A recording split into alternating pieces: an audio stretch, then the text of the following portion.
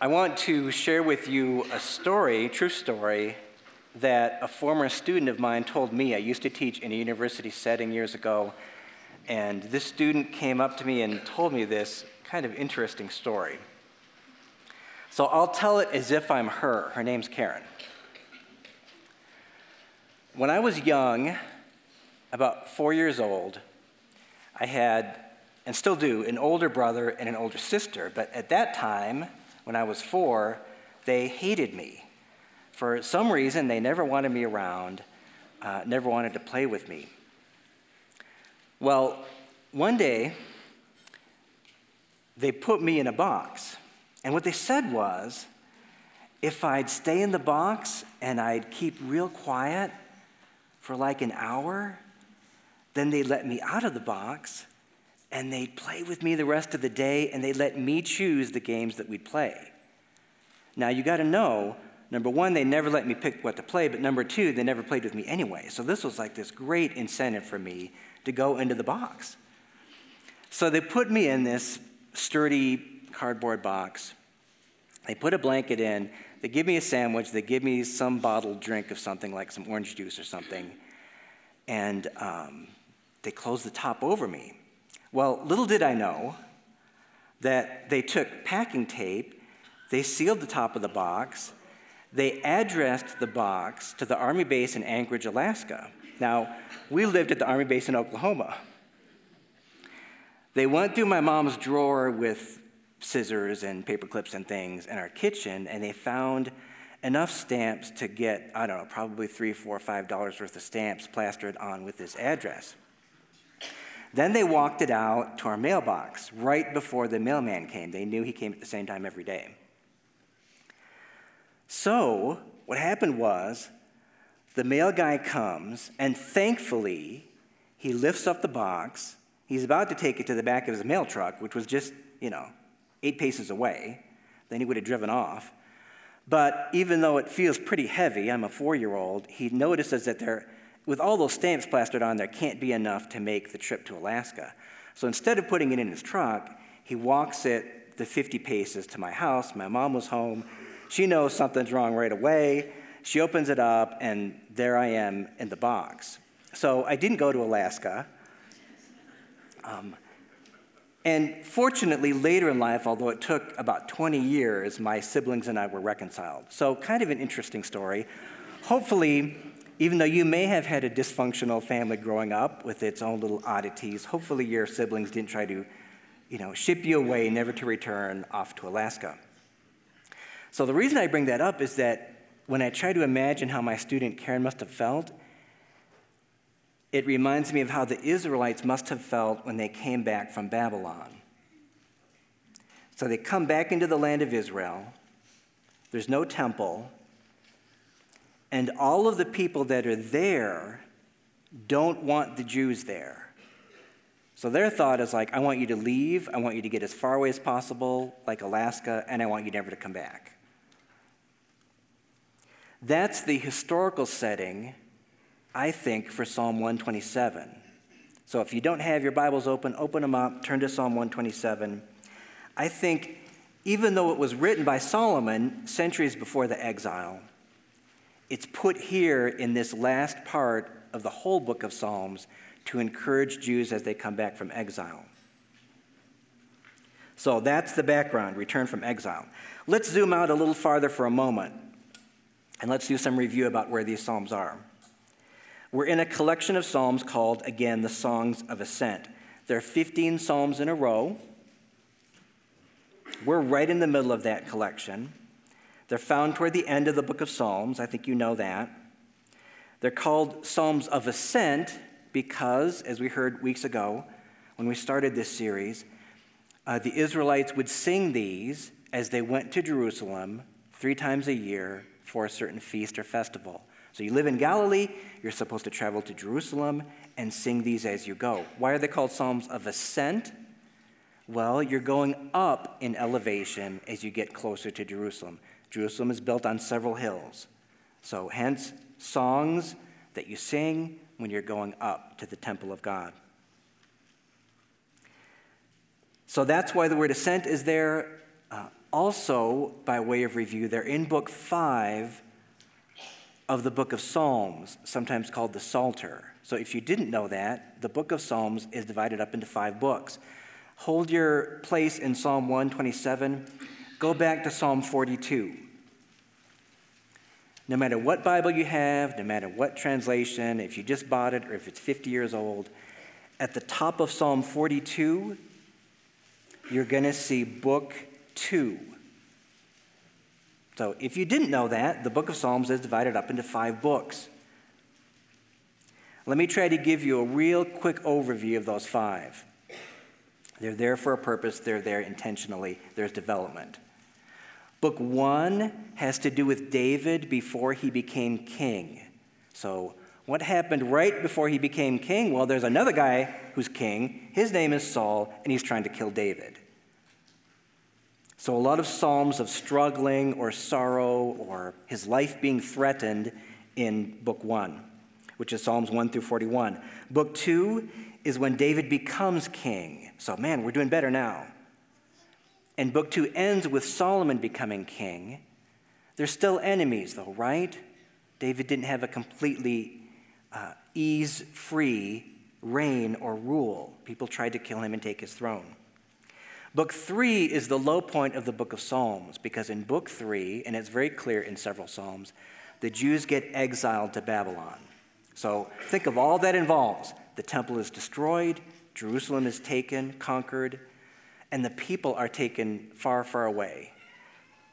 So we can chart this out by looking at ups and downs or peaks and valleys, book 3 being the bottom of that chart. In book 4, we start getting better, because book 4 is a book in which the Israelites are getting ready to return to the land. The wicked still rule, but they know the end has come to captivity. They're reminded in book 4 that God himself is their only true and forever king, meaning they don't really need an earthly king. God himself is their king, ultimately.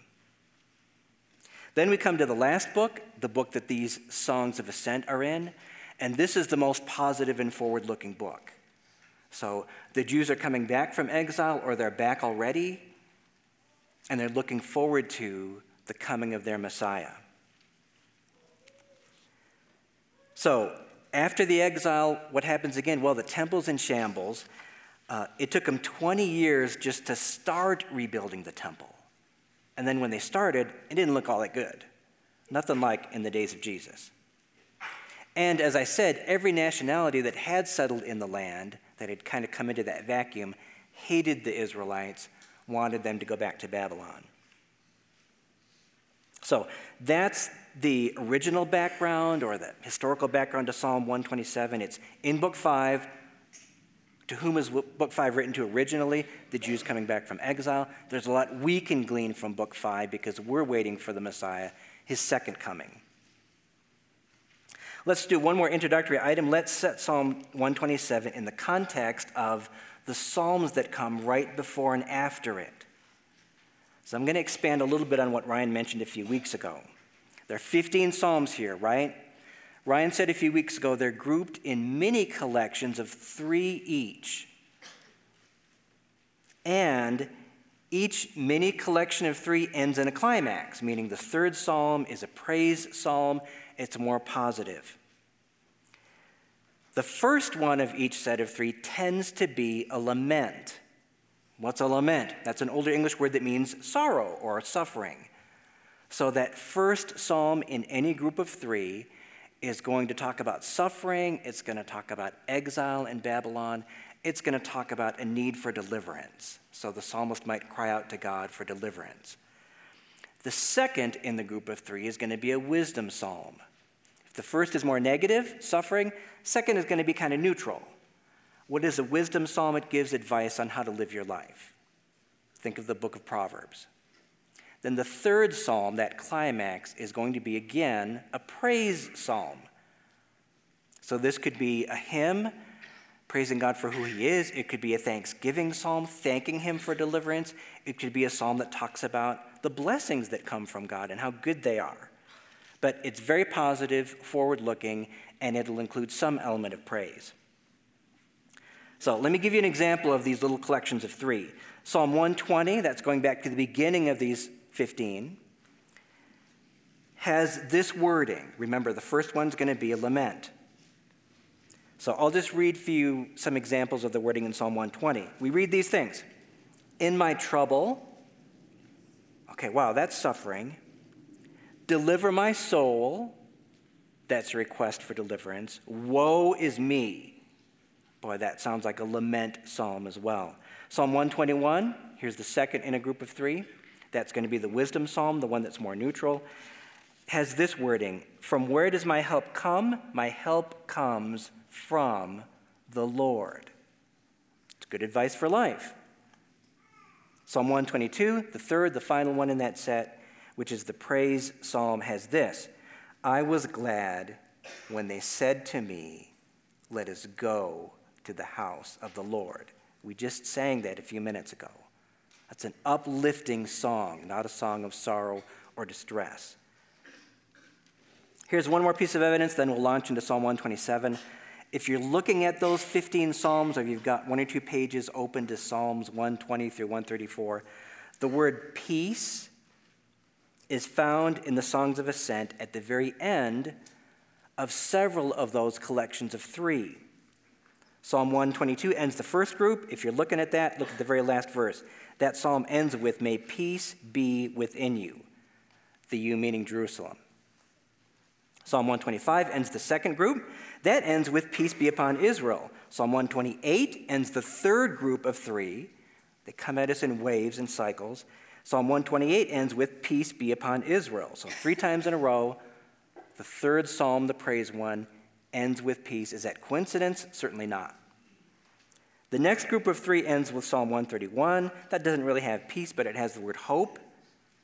Here's how Psalm 131 ends. O Israel, hope in the Lord from this time forth and forevermore. And then the final group, the end of the whole collection, Psalm 134 ends with a blessing. May the Lord bless you from Zion, he who made heaven and earth.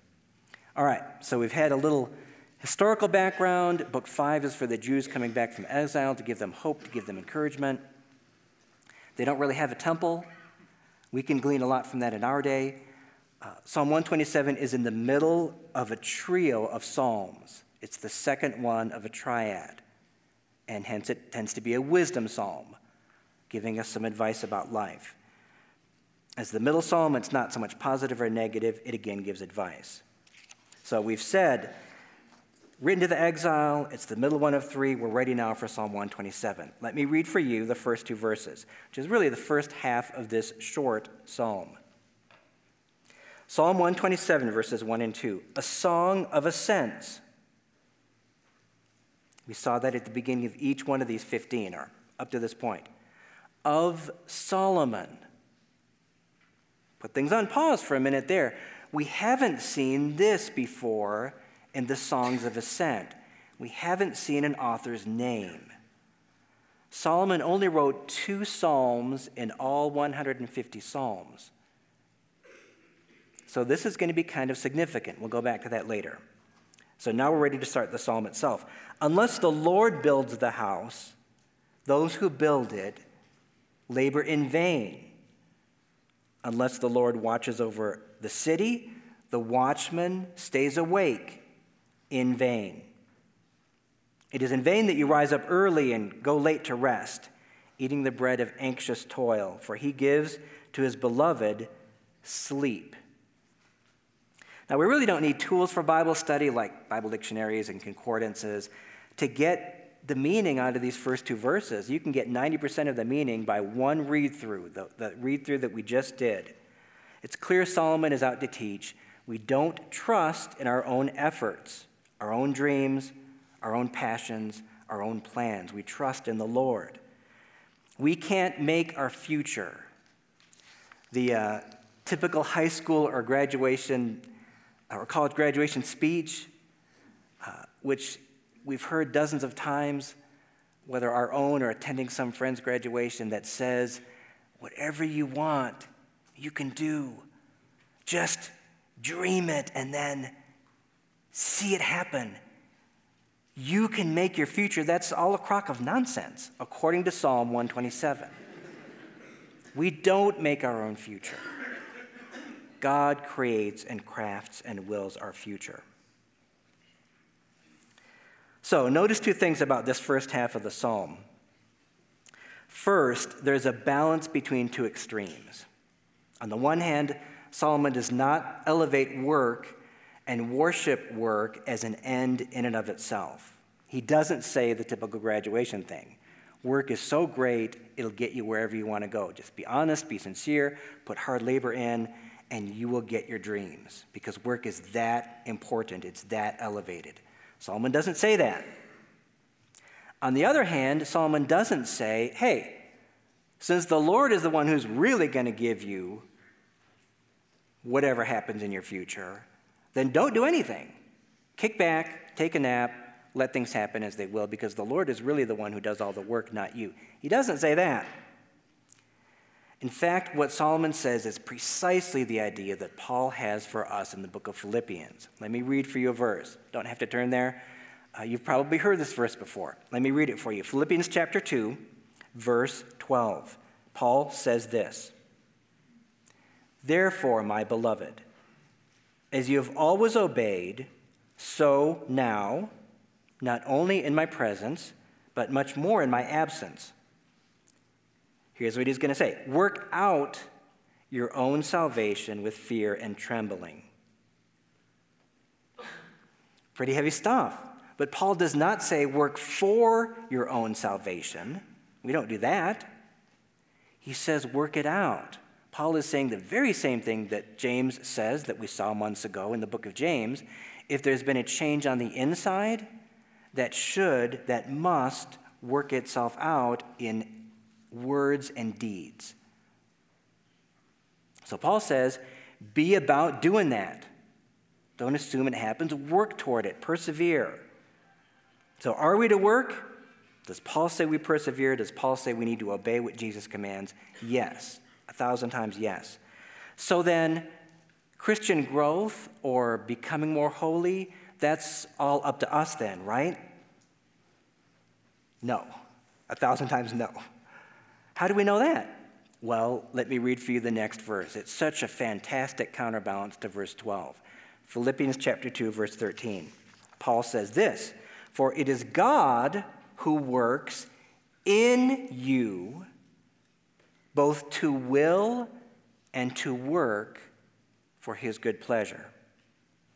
So we work, we persevere, but God is really the one making things happen on the eternal or the deep level of life. We work, but God makes things happen. He brings things to life. He brings things to completion. Is that right? Is that accurate? Yes. That's the biblical view. So back to Psalm 127. We're not told by Solomon to stop building, right? We're not told by Solomon to stop watching. We're told to trust in the Lord. The psalm is teaching us that God didn't just create the universe, he sustains it. The psalm reminds us that he doesn't just sustain the universe, but he creates life, and God brings back to life, or he regenerates things that were dead, and God brings to completion the things he starts. Think again of what the book of James says at the end of chapter 4.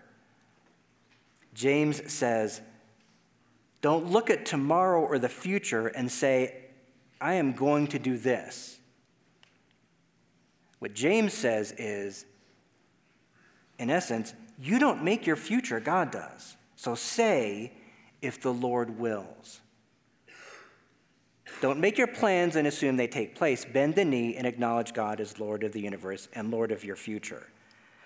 Verse 2 we can handle pretty quick in Psalm 127. Verse 2 is kind of like verse 1, but it's like verse 1 on steroids. Verse 1 might say this: it's possible to build or to watch and ignore or forget about the Lord. Verse 2 comes in and says, it's possible to build or watch and to worry the whole time, to be stressed, to think from before the sun comes up till well after it goes down. I can't sit. I can't rest. If I don't take care of this, things will fall apart around me. It's all up to me to make things happen. Solomon says some people live their lives in that kind of anxiety. But Solomon says a symbolism of what God wants to give us is rest or sleep. Remember that Solomon wrote the book of Proverbs, almost all of it. So there's a great cross-reference to this in a whole chapter in Proverbs. We won't read it, but I recommend it to you for later today or this week. And it's Proverbs chapter 3. The first 20, 22, 23 verses of Proverbs chapter 3 says basically this: don't trust in yourself, trust in the Lord. And then, remember, same author, Solomon, writing Proverbs 3 as the author that wrote this psalm. Solomon says this, Proverbs chapter 3, verse 24, he says, if you lie down, you will not be afraid. When you lie down, your sleep will be sweet. But you've got to read that verse 24, after you've read all the rest of chapter 3, in which he says, trust in the Lord, not your own understanding. So, this first half of the psalm, what's the application for those Jews coming back from Babylon? Remember again, Solomon wrote the psalm hundreds of years before the exile. So, someone is collecting this in book 5 after the exile, last book of the book of Psalms, and he's putting this psalm there. Or maybe it was sung in the days of the kings as they went up to Jerusalem, and now it has new meaning for the Jews who don't have a temple to walk up to. When you read the name of Solomon, if you're an Israelite, you're going to think of two things. First, you're going to think of the book of Proverbs and all the wisdom that he wrote. And you're going to think, man, I wonder if this psalm is going to have a wisdom feel to it, because I've heard by Solomon. You'd be right, it does. Second, if you heard the name Solomon, you would think of the temple, the house of the Lord. Why would you think that right away, even before ever getting to the psalm? Well, Ryan's brought us to this chapter before in the last few years, and has even reminded us it's one of the most important chapters in the whole Bible. The chapter is 2 Samuel chapter 7. In that chapter, we read about Davidic kingship. And part of that chapter is David saying to God, will you let me build a house for your name? And the Lord replies and says, no, it'll be for your son to build a house for my name. You've got the word house repeatedly throughout that chapter. So, who do you associate with the house of the Lord? What king? Not David, not Hezekiah, not Josiah, Solomon. So you hear his name at the start of this psalm, you're going to think, oh, I bet you this is going to be about the temple. So let's read that first verse again and try to think of it as if we were Israelites. Psalm 127, just verse 1. A song of ascents of Solomon, unless the Lord builds the house. So if you're an Israelite, you're thinking, oh, this is going to be about the temple, because I know house, Solomon, real close together, it's got to be about the temple. However, when you read through the other verses, we don't have parallels or synonyms to the word house that would clearly point us to the temple. There is a word in Hebrew for temple that is different than house. We don't have it. So you don't see in your English the word temple. We don't have Holy of Holies. We don't have Zion, often a synonym for the temple. We don't have any of that. So as you read on, what you're going to conclude as you read the whole psalm is that this is not the same house. I thought it was the temple, and it isn't. Solomon is talking about a different house. Because we read about a house, and what comes after that, a city, and what comes after that, children. In fact, the word house in Hebrew could mean 3 different things. Probably has a broader area of meaning than our word house, although our word house can have several different meanings. In Hebrew, a house could mean the temple. We saw that in 2 Samuel 7, or my review of 2 Samuel 7. Second, it could mean a home, which is the usual meaning we have in our language. So a house, an apartment, a condo, a dwelling that we live in. Third, it could mean what we call a household, which is the people living in the house. It can mean those three things. We'll put that kind of on hold because Solomon might be talking about all three, but the point is he's not directing us to a physical, literal temple, or he'd use more temple terminology. We're ready now for the second half of the psalm, starting at verse 3. Behold, children are a heritage from the Lord, the fruit of the womb a reward. Like arrows in the hand of a warrior are the children of one's youth. Blessed is the man who fills his quiver with them. He shall not be put to shame when he speaks with his enemies at the gate. Now, this seems like a real different topic. We've talked about work for 2 verses, and now we're talking about children. Kind of seems like Solomon is just pulling from 2 completely different areas.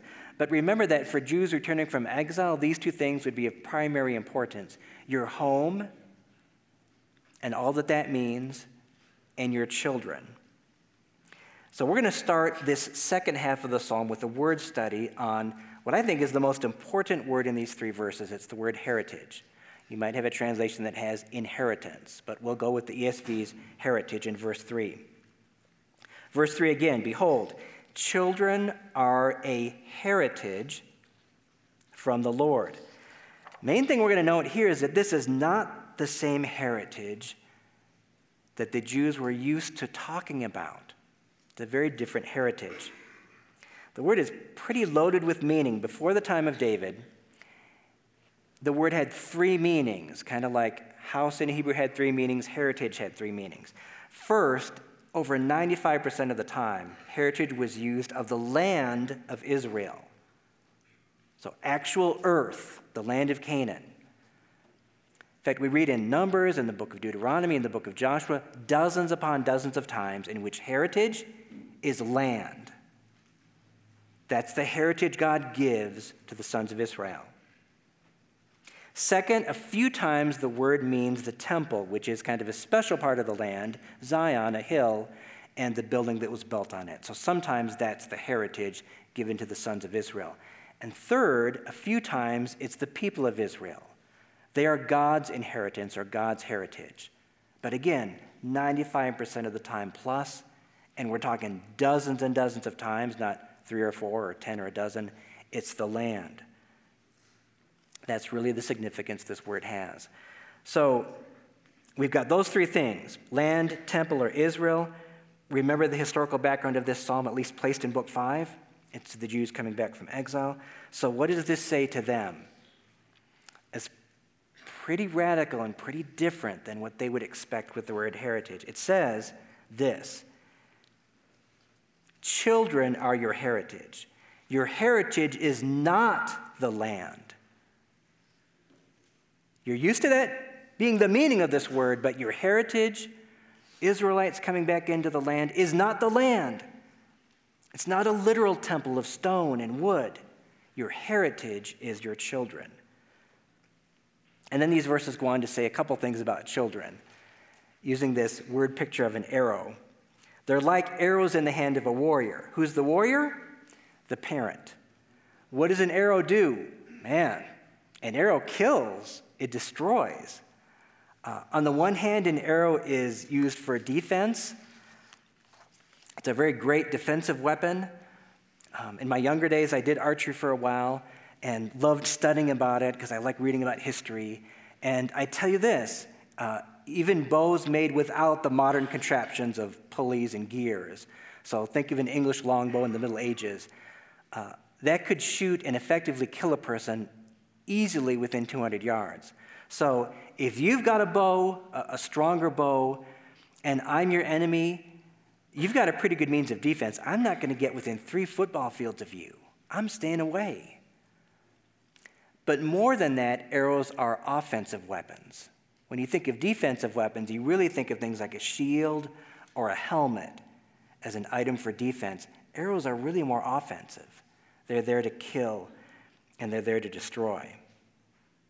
So, our conclusion here with the symbolism is children do something very active in Psalm 127. They're not passive, they're very active. That something means they're engaged in warfare. It's something they do together. There isn't one arrow, there's a group of them. And it is something they do for their Father. So first, a little talk about arrows. Second, here's the second question I've got looking over these verses. When the Father's quiver is full, that's one line of Hebrew, of poetry. What's the parallel line? What's the second line that comes in after that? The parallel line is that he, the Father, is not put to shame when he speaks with his enemies at the city gate. So here's the picture. Enemies are attacking a city. They come up to the gate. A father meets them. The enemies say this: surrender your city. If you don't surrender, we conquer the city. We kill you and your wife and your kids. In the psalm, what does the Father say in response to that? What are we supposed to imagine him saying? He basically says, with comfort and calmness to his enemies, bring it. That's what he says, bring it. And he knows with confidence that a day later, he's not going to look back on that phrase with regret. He won't be embarrassed, he won't be ashamed, because the sons are active, they fight together, they fight for their Father. The word enemy or enemies, so singular or plural, the word in Hebrew, occurs here in the book of Psalms. This word we've got at the very end of Psalm 127. It occurs in the whole book of Psalms much, much more than any other book in the Bible. So a total of 73 times we read about enemies. So the book of Psalms is very much a book about a king who's really God, his kingdom, and a kingdom that is at war on this earth. Eugene Peterson has a great paraphrase of the last part of this verse 5. Here's how Peterson paraphrases it. Your enemies don't stand a chance against you. You'll sweep them right off your doorstep. So let's start wrapping things up. The psalm talks about two things, a house and a heritage. But they're not the same house as the house associated with Solomon before the exile, and it's certainly not the same heritage that they were used to reading about in their Bible. There are two great parallels when we think of those terms, house and family or heritage in the New Testament. So, meaning there's a spiritual house or a temple in the New Testament, and there's a spiritual family. So let's close looking at each one of those. The temple first. If you've been around here long enough, you've heard Ryan mention 2 Peter or 1 Peter chapter 2. 1 Peter chapter 2 clearly, explicitly says we, believers, are a temple that God is building up for his presence. What you may not know is that there are dozens of other places where, maybe not as explicitly, but implicitly, kind of in an implied way or symbolic way, we've got that same imagery. Let me give you just one example. The example is in the book of Romans. So you might not see this reading through the whole book of Romans, that there's temple terminology in Romans. Let me point out a few of them. Paul says in the book of Romans that he has a priestly duty. Whoa, that sounds like 1 Peter when he talks about all believers being priests. Paul says he's got a priestly duty. Then in the second part of Romans, Paul says that the preaching of the gospel is a foundation upon which he builds. The word for foundation is the Greek word themelios, and it's the word used repeatedly for the foundation of the temple. Okay, that's kind of interesting. There's temple pictured in the book of Romans, and the spiritual equivalent is the gospel that lays the foundation for this temple that God is building. In Romans 14, Paul says that we should seek what is good for the mutual upbuilding of one another. That's what the Greek word literally means. It's got the word house in it. We see it in our translations as edify in Romans chapter 14, verse 19. But the word again is literally upbuilding that we do for one another. One more example, which I think you'll recognize, the climax of the whole book of Romans is chapter 12, not the last chapter. Many of you have memorized, I'm guessing, Romans 12, verses 1 and 2. That's the climax of the whole book. That's what the gospel leads to. Well, what does verse 1 say? Verse 1 says that there are sacrifices. Wow, if there are sacrifices, there's a temple. Are these literal sacrifices of animals? No, not by any means. It's you and I that are the sacrifices, and we sacrifice for the Lord not by suicide or killing ourselves. We present our bodies as living sacrifices. Sacrifices implies a temple. So what happens in Romans happens in a dozen other places in the New Testament. If you read carefully, you'll see in symbolic form and kind of implied form what Peter says very explicitly and clearly in 1 Peter. So as believers, we're temple builders and we're priests, all of us. Okay, so temple is big in the New Testament. Not a physical temple, but a spiritual one, a new kind of house. Maybe one that encompasses all three of those meanings of house in Hebrew. That the temple we build, or that God builds using us, is a temple like Solomon's temple, in some sense. It's a home for us, and it's a household or people in the home. So we're done with temple. Let's talk family in the New Testament. One author counted how many times in the 13 letters of Paul we come across terms for family, which means what? Father, son, child, children, brother, sister, brethren, any of those would qualify. So either us as a family, the church, or we as sons and daughters of God himself, which is really kind of the same thing. He thought it would take him 10 minutes, that he'd have 1 or 2 dozen instances. It took him over 2 hours because he came up with over 250 instances in Paul's letters where he mentioned the church as a family. The most common, the most dominant word picture for us as believers in the New Testament is brothers and sisters, sons of God, family images. Even the description of how the church operates, as told to us in the New Testament, kind of pulls from both house and family images. We think of the leaders in a church as pastors. That's not a household term or a family term, that's an agricultural term. A pastor is somebody who shepherds sheep. So pastor, think shepherd. But there's a synonym to that in the New Testament. Pastors are called something different, same office, same person, and that is an overseer. An overseer pulls from the secular world, not the religious world. An overseer was part of a larger house, a bigger house. An extended family lives in the house. There's an owner. In the New Testament, the owner's God. But the owner has an overseer or overseers. And these are really administrators. There's a second office in a physical, literal home, a bigger home again with an extended family, and that guy's called a deacon. Deacon means servant. But don't think of a slave that is maybe scrubbing floors or scooping up cow poop in the barn or something like that. A deacon was an agent, a manager of part of the house. So you could have a deacon who's an agent for the owner that's in charge of the food, meaning what? He orders the food and he hires the cook and maybe 1 or 2 waiters. So he's in charge of the food, something practical.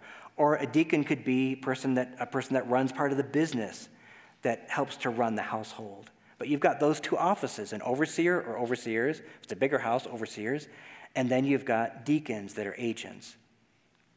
So you see how neat that is? It pulls from the house metaphor or terminology, and it pulls from the family, this extended family living in one household as well. Very, very different, this idea of the church as family, than what we see in our culture, at least in this country. Here's how one author, I think this is such a great quote, such good wording, that describes how our culture views individuals and families. Here's what one author wrote. Social scientists have a label for the pervasive cultural orientation of modern American society, this kind of society that makes it so difficult for us to stay connected and grow together in community with one another. They call it radical individualism. What this amounts to is simple enough. We in America have been socialized to believe that our own dreams, goals, and personal preference ought to take precedence over the well-being of any group, our church or our family, for instance, to which we belong. The immediate needs of the individual are far more important than the long-term health of the group. So we do this. We leave and withdraw rather than stay and grow up when the going gets rough in the church or in the home. How true is that? Man, I wish we could say at Desert Springs we never had people that leave and withdraw when things get rough, but every church does. And part of that is what culture teaches us. Probably a much bigger part of that is the sinfulness within ourselves. But culture comes along here in North America and affirms that, even encourages it.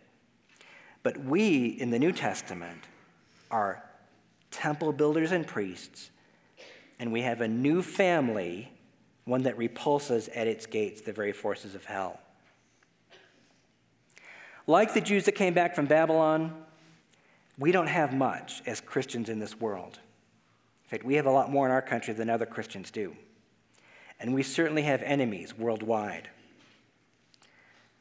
For us here in the States in 2016, we don't face much in terms of physical persecution. But consider this. For 90% of church history since the days of Jesus, Christians have been persecuted. And in all of that time, over half of the world geographically is hostile to Christians, even in our day. So we have Christians physically persecuted where? In India, throughout China, throughout Indonesia, throughout the Middle East, in some countries in sub-Saharan Africa, and it's a growing thing in continental Europe. So it's easily over half the world, hostile even physically toward Christianity. That's not an exception. We're the exception. Americans in the USA. We're the exception to history, and we are the exception to geography. Christians in general, our brothers and sisters in other parts of the world, are like the Jews coming back from Babylon. They look for a home and for a people. And that home and people is the church, with Christ as its head. So they, the Jews from Babylon, they looked to physical children, and they found more of their identity in the family than in individualism. We should do the same, except our family is the church, as well as our physical family. We should find more of our identity in a group than in ourselves. This is what's going to last for eternity, and this will give us untold joy. The New Jerusalem, the people of God, bound together not by ethnicity, not by economics, but by something from the world's point of view, pretty simple and foolish. From our point of view, something we honor every month, and hopefully every day, and that is the broken body and the shed blood of Jesus. That's what binds us together. That's what gives us a new home. That's what gives us a new family and a new Heavenly Father. Bow your heads, pray with me, please. I'm going to start out the prayer with a few lines from an old Danish hymn called Beauty Around Us, because it talks about us being pilgrims. Ages are coming, roll on and vanish. Children shall follow where fathers passed. Never our pilgrim song, joyful in heaven born, shall cease while time and mountains last. Father, we thank you that we can call you Father, that we are your sons. We are your quiver of arrows. We are your temple, your priests, your sacrifices, as we wait for the coming of our King, Jesus, to bring new heavens and a new earth. As we wait with a new weapon called love. We love our enemies, but hell and Satan and death we hate. We are exiles, every person and every race, as we'll sing in a minute. But we look to you, to a place, to a home not of this world, where we will all be as one. We thank you for that, Father. Citizens, as we'll sing, of a kingdom come. So we thank you for our coming King, our great King, our only King, Jesus. Amen.